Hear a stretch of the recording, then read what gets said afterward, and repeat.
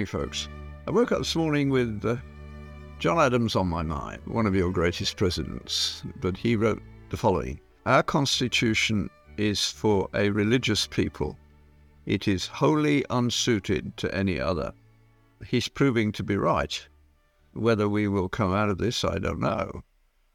Long before my time, the generation before me, Toynbee, not a highly popular guy now, but he had some views which dated him, but nevertheless he studied why cultures come and why they go. Tyrannies always disappear in the long run because they're held in place by political power and draconian means, and they usually last about 70 to 100 years. And then they get replaced by another tyranny unless you're very fortunate. What Adams was looking at is the future of America. And he understood that you had been blessed very deeply in the fact that your government, when it was first set up, didn't have to think about good and evil.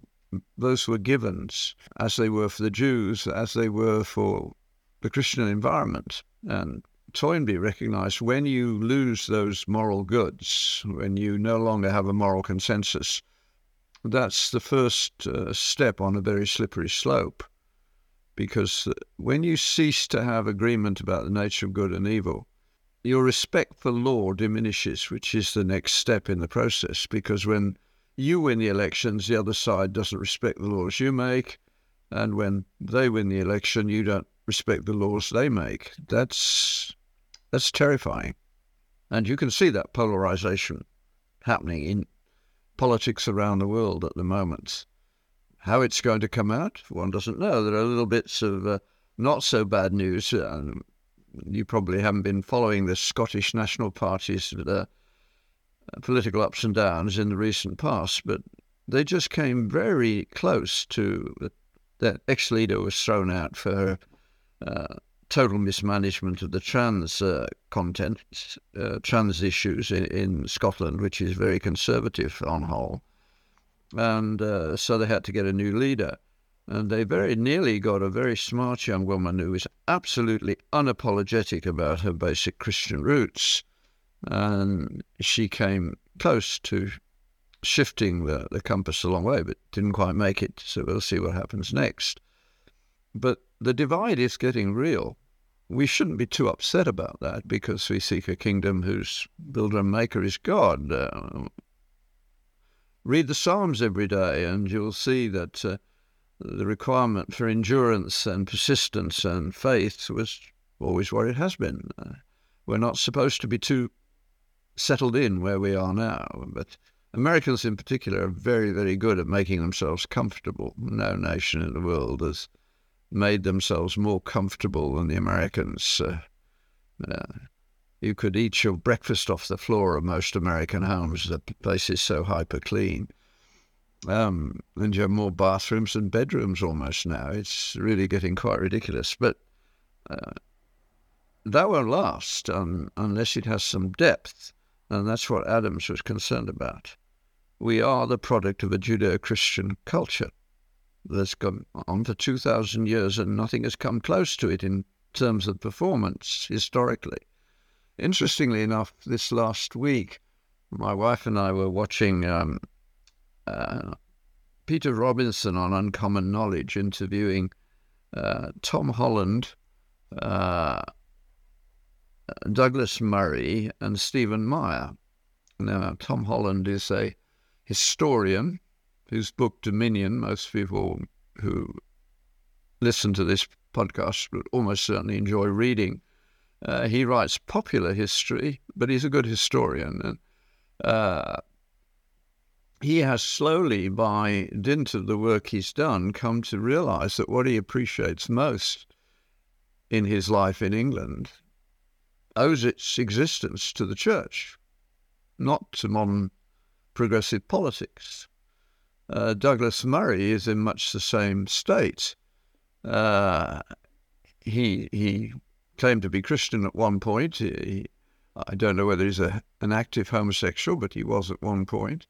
But he's also going through the process of realizing there's some hard choices that have to be made. And again, he says, I have to acknowledge that almost everything that I really appreciate owes its existence to Judeo-Christian thought. When people ask him, why is he rocking the boat so much against the progressive camp that he used to belong to? And he usually says, I point to things like the Gothic cathedrals and ask why we can only build eyesores now. You need a big picture to do great things. And Stephen Meyer, of course, took a long journey of many years before he became convinced by the digital realities of DNA. I agree with him on that from the point of view of sitting back and saying, it looks to me very much as though there's a mind behind the universe. The digital nature of DNA is, it's stunning. It makes microchips look banal by comparison. And it only gets more complex by the day. But those are all three of them are on an intellectual journey. That wasn't what happened with your founding people. They arrived with N thousand years of acceptance of the Judeo-Christian position. Let me read a bit of Chesterton's Orthodoxy. I just got myself a new edition because the previous one fell apart. And I couldn't resist starting to read it from the beginning and reading my way through it again. Get my thing out of the way. This is right at the beginning. He says, he's talking about his understanding, his philosophy. To show that a faith or a philosophy is true from every standpoint would be too big an undertaking, even for a much bigger book than this. It is necessary to follow one path of argument, and this is the path that I here propose to follow. I wish to set forth my faith as a particular answering of this double spiritual need, the need for the mixture of the familiar and the unfamiliar, which Christendom has rightly named romance. For the very word romance has in it the mystery and ancient meaning of Rome. And anyone setting out to dispute anything ought to begin by saying what he does not dispute. Beyond stating what he proposed to prove, he should also state what he does not propose to prove. The thing I do not propose to prove, the thing I propose to take as common ground between myself and the average reader, is this desirability of an active and imaginative life, picturesque and full of poetical curiosity, a life such as Western man, at any rate, always seems to have desired. If a man says that extinction is better than existence, or blank existence better than variety and adventure, then he is not one of the ordinary people to whom I am speaking. Young men in particular are looking for that sense of meaning and adventure that Chesterton is talking about there. And he goes on to talk about it throughout the book, as only he can. For those of you who are listening to this, who are sort of looking from the outside in, Chesterton's Orthodoxy would be a good book to start with if you want to engage more closely with what I think are the key questions. So what he's saying is that as human beings, we have two sets of needs that we are not, and our politicians are not thinking about. We need a broad base of settled understanding of how we ought to live. And we need the capacity to do crazy things, if you like, to be carried away by our own desire for something bigger. My wife has been the main instigator of those things in our life after the first thing that, once we fell in love, which was crazy too, but then we went off to Jamaica or off to Africa or whatever, because it seemed like the right thing to do, not in a prudent sense, but in the cultural and moral sense. when the Rwanda war blew up and we were on the border the other side in what was then Zaire, I knew that Sally was not going to come back in September because there were 7-year-olds trying to care for 4-year-olds on the streets of Bukavu and Goma, and she wasn't going to leave them. And she didn't. She spent a couple of years running difficult refugee camps for the UN. The high point of her life in many ways, although she paid a high price for it in terms of using the last drop of emotional energy before she came back. But we need that dimension to our lives. What we've done is try and take too much control of our lives and not recognize that ultimately we are creatures. What we have to do for this is almost outlaw any serious discussion of after death what. And yet it's a question that gets to all of us. The trouble is, in the modern world, we're only getting to it very late in our lives. And that means we miss out on a lot of life because, as Chesterton goes on to say in that first chapter, when he looks at the alternatives historically, the Judeo-Christian thought has nothing to be ashamed of, comparable to everything else. And of course, he doesn't go back to Deuteronomy, but I would. But the first setting up of that base for living in the kind of way that we would recognize didn't come till the children of Israel were brought out of Egypt and into the Promised Land. I mean, before that, all the patriarchs were basically shepherds, so they moved from place to place, and they had a very small circle of hangers-on, if you like, or all that, family plus, enough for Abraham to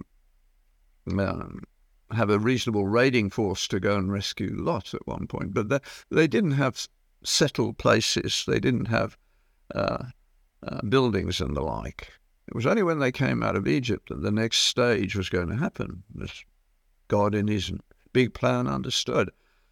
And what he gave them was a set of settled statements, because he said, you cannot flourish without these. If you do not keep these laws and honor them and keep them sacred, you will not flourish. And every time they tried to do without them, they didn't flourish. Unlike all other cultures, they get multiple bites at the cherry. It seems to me that most cultures get one bite at the cherry. You go up, and if you break this first rule, you're going to come down. It's only a question of when. The Jews, because they are an example to all the rest of us, as they will tell you if you ask them about it, they go into exile, they get beaten up, they get turned into slaves, and then in due course they're sent back to see if they can do better with another try. And they go on doing it that way. So that is an insight from God. He doesn't apologize for it. He doesn't rationalize it. He just says, I'm the God who brought you out of Egypt. You couldn't do it on your own. Now, these are my laws, the 10 divine intolerances, I prefer to call them. All the things that I will not tolerate, because if you do tolerate them, you will destroy yourselves. You must be intolerant of any attack upon the idea that there is a God, and so on down the list. You can read it that way, and it's a profitable way to read it. Now, we're well on the way in the Western world to making ourselves gods, and we're not up to the job, and that's pretty clear.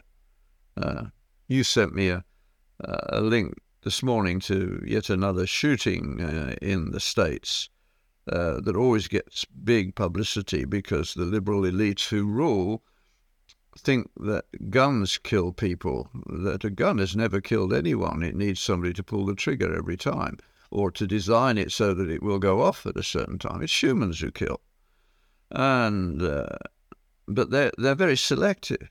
I mean, just for interest, I looked up the figures. A lot of people get killed by guns. 45,000 a year in the US. 20 million of these, however, are murder, but 25 are suicide. A little bit under 20, a little bit under 25, because 750 are legal killings by the police. it's tiny. And by the way, more whites are killed than blacks. There's some adjustment that could be made to that. But those are the figures. Now, when you compare that to another behavior that they don't want to talk about because it doesn't fit in their grand narrative, and that would be there are 1 million people a day getting what? And there are over 500,000 cases of one example of this in the world. They cause about 500,000 deaths from cancer of the cervix. One of them does. I'm talking about sexually transmitted infections. These are orders of magnitude bigger problems than guns. But they don't want to say anything about that because that doesn't fit their narrative.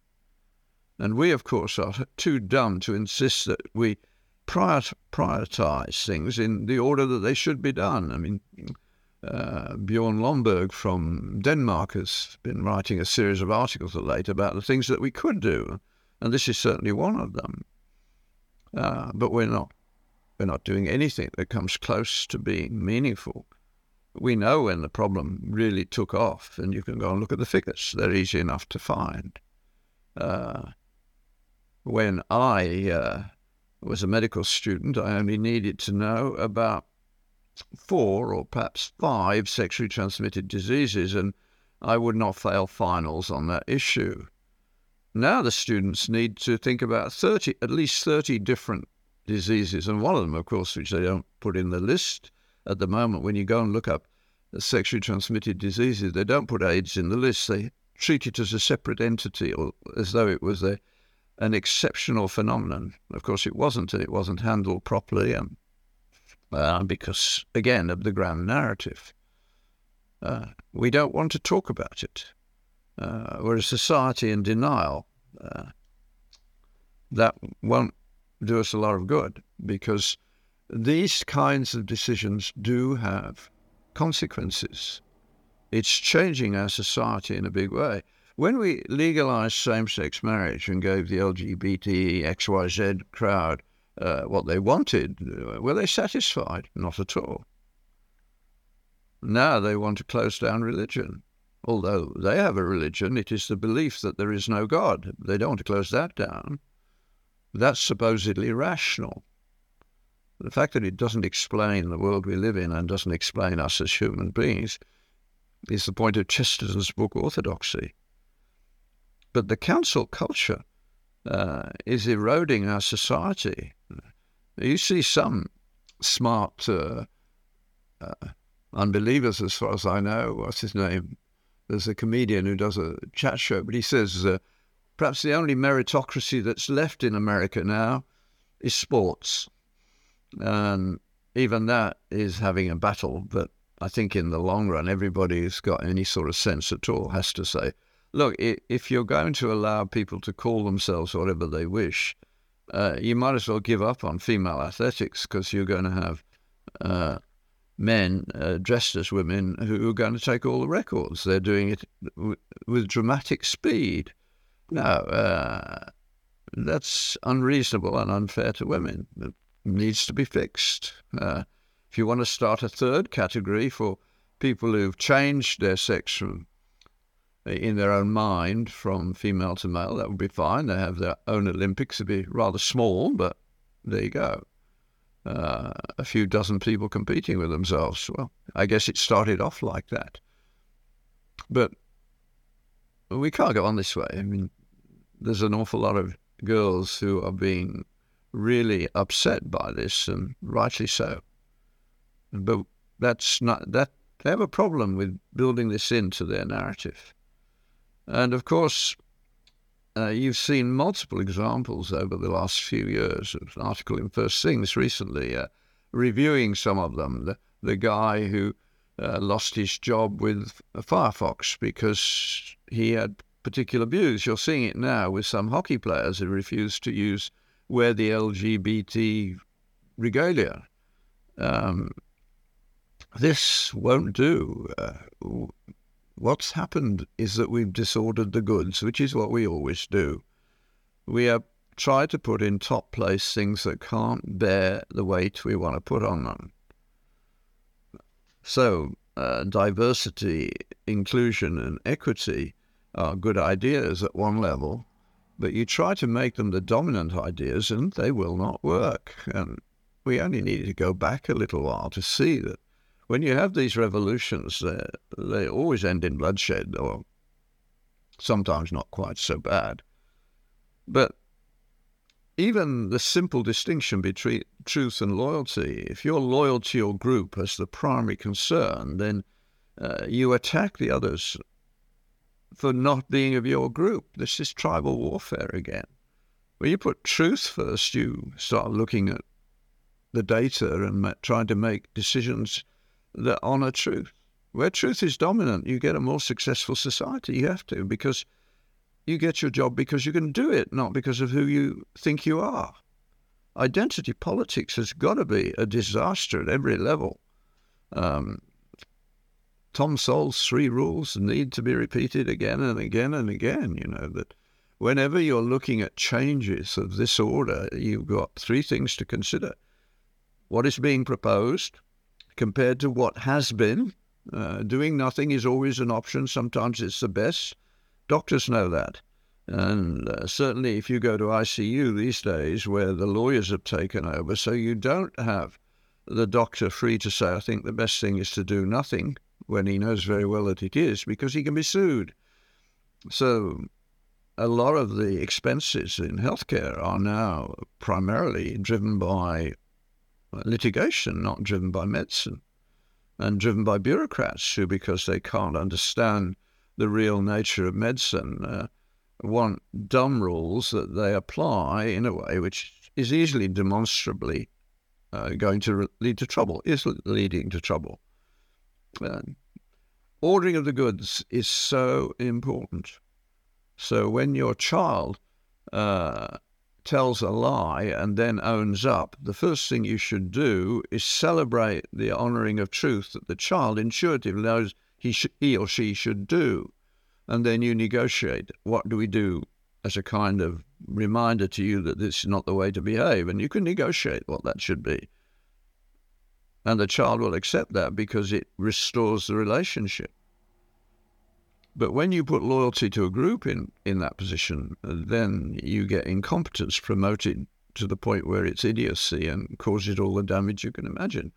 You only have to watch YouTube with the things going on in the people who are applying for having to be confirmed in some way by your political process. And it is unbelievable the way bureaucrats refuse to answer questions to the people who are nominally at least in charge of the system, which is not the bureaucrats. And if we don't fix this, we're in deep trouble. There's no question about that. So we need to find ways to deal with this. Now, the key step forward is don't make statements, ask questions. Devastating questions are what we should be about. And we've got some good models, the best of all, of course, being Christ, followed by Socrates. But when somebody came to Jesus with an important question, he usually didn't answer it directly. The young man who wanted to know how he ought to live, and Jesus said, well, let me tell you a story. Having got out of him that you should love your neighbor as yourself by questioning, he then tells the story of the Good Samaritan. And it's been feeding our souls ever since. In the upper room, the beginning of the upper room discourses, they got everything going for it wasn't the Passover feast, it was the day before, but they were having a meal upstairs, and there'd been no slave at the door to wash their feet, so their feet hadn't been washed. And after supper, Jesus gets up and gets a towel around his waist and a bowl, and he starts washing the disciples' feet. And they're horrified. Peter in particular is horrified at the idea. And Jesus explains. And then when he's finished, he says, You call me Master and Lord, and you do right, because that is who I am. If I then, your Lord and Master, wash your feet, what ought you to do? And that is a no-brainer. But we still struggle with building it into our culture. The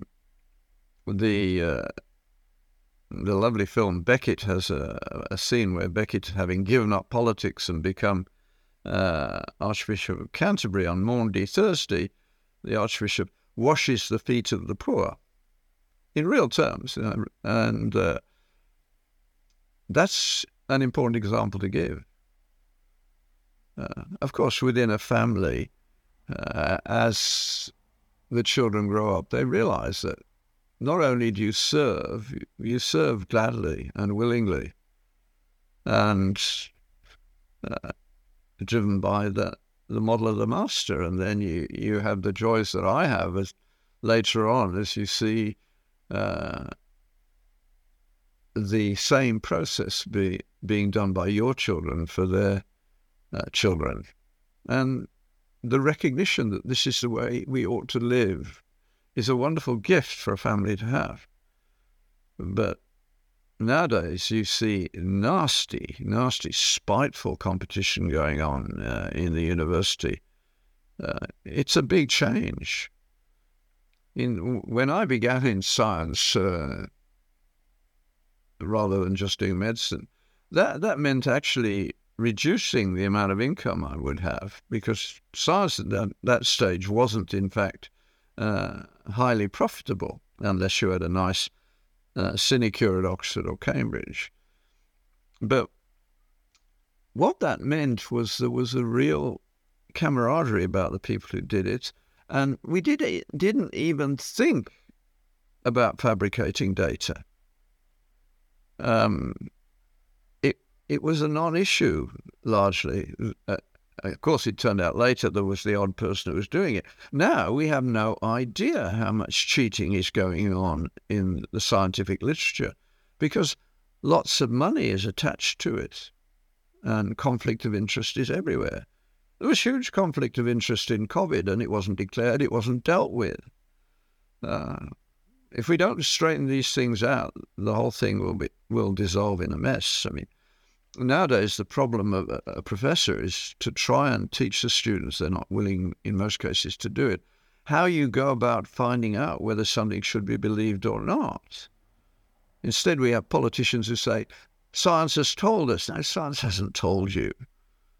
The science sets up some questions. You've still got to think about whether you should believe it. Well, get some depth to your understanding of what's going on. And of course, as I said, when I began, you could go to a scientific meeting and you would be pulled apart in public. But the guy who pulled you apart is quite likely to take you out for a beer afterwards, because the being pulled apart in public was part of the process of sharpening your intellect and sharpening your abilities to do a better job, and giving you as well a high sense of the importance of data. That has blessed me in my life several times, as having been taught by my mother, first of all, when very small, that lying was not acceptable in our family, so there was a high commitment to truth. You don't throw data away, like so many people do now, using the 5 standard deviations rule, saying, oh, it must be from a different subset, and just neglecting it. No, you did the same experiment. You need to at least try to find out why you get aberrant results. It might be very useful. Of course, it is very useful frequently.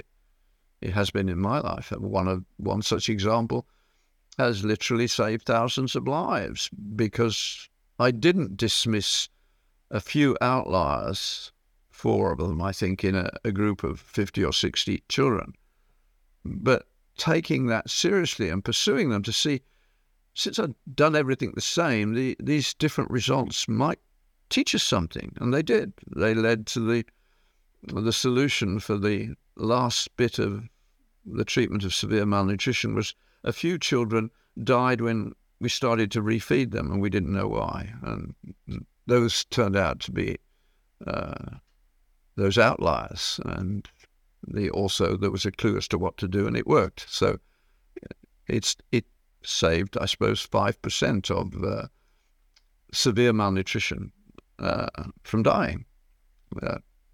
Nowadays, we went on and realized that a bit more caution in the way we did some things, and it became even better. But that's the way we learn.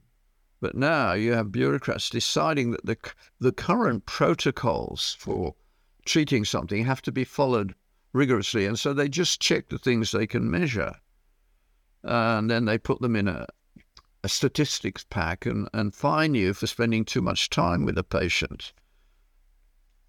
Whereas actually, the people who do that are the best doctors out there, because they deal with patients, as individuals. You see how the contradictions come in. You have a bureaucratic, overarching rule that doesn't understand, who's talking about identity politics, and yet they want to be treated as individuals when they come to be sick, because our diagnostic categories are by no means perfect. I jokingly say that when we really understand the Human Genome Project, we will come to an amazing conclusion. We are all different. And so that will play into your treatment. It is already beginning to play into the way you treat people, and it should. But we've got a long way to go in learning to honour our history, and the way forward is to look very seriously at the history of things. We don't read history anymore. If we did, we wouldn't be doing some of the stupid things we're doing at the moment. De Tocqueville, in writing about America in the 18th century, he realized that the danger for America is the vast majority of people will be content with things, and that you will lose the depth to your lives that were given in the early days, because there was no possibility of central government.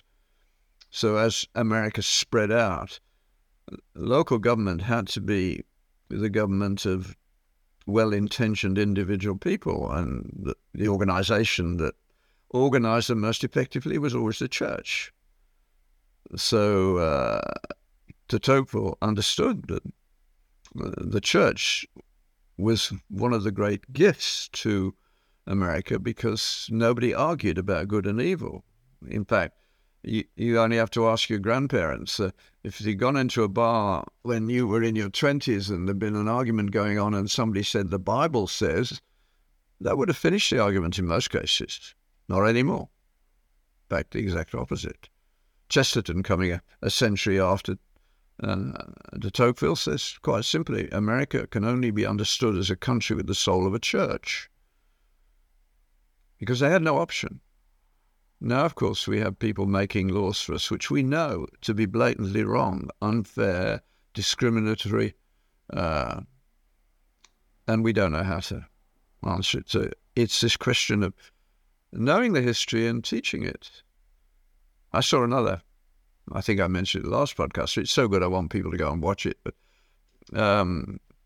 the Royal Institute in London has a Christmas lecture every year, and either last year or the year before, an American gave the Christmas lecture, and he recreated a day in which Faraday invented the electric motor in one day. And it's a lovely story, because Faraday had no formal education to speak of. In our world, he would never have become what he became in the 19th century. There was no way that he could have become president of the Royal Institute, member of the Royal Society, the highest honour in science in England, when he'd left school aged 11 or 12. That's simply not a pathway that's open anymore. But it was then, because raw talent was recognised and it found its way up. That's one of the gifts we have from our history. Perhaps the easiest little book to read first would be Rodney Stark's For the Glory of God, because Rodney Stark was a sociologist of religion, and he was interested in why Christianity succeeded. And he wrote this little book, and the section on science is, he does in one chapter what the standard textbook takes a textbook to do. So it would be a challenge to some people to read what he's got to say, but it led to his, as I understand it, I may be wrong on this, that he came back to faith as a result of the work he did. And that's happened. Just earlier in this talk, mentioned Stephen Meyer, who was brought back steadily by simply looking at the data. And a lot of honest scientists do that. Not all of them come all the way back, but they get to be as honest as the famous guy at Cambridge, whose name has gone from me at the moment, who said on one occasion, "It looks to me as though somebody has been monkeying around with the constants, because all the major constants in science have to be incredibly finely tuned for the world to be as it is and for us to be here. Out by an incredibly small amount, it wouldn't have happened." When I say incredibly small, I'm talking about 20 or more zeros after the decimal points. And then you get a digit, and that difference is enough to make it impossible for us to be here. I think I'm going to stop there today. Hopefully I've annoyed some of you in a very good way, and you'll do the honest thing of finding the books I've mentioned, reading them and seeing if you can actually take them apart. I doubt that you will, but you might even bless me for it one day, who knows. But blessings on you anyway.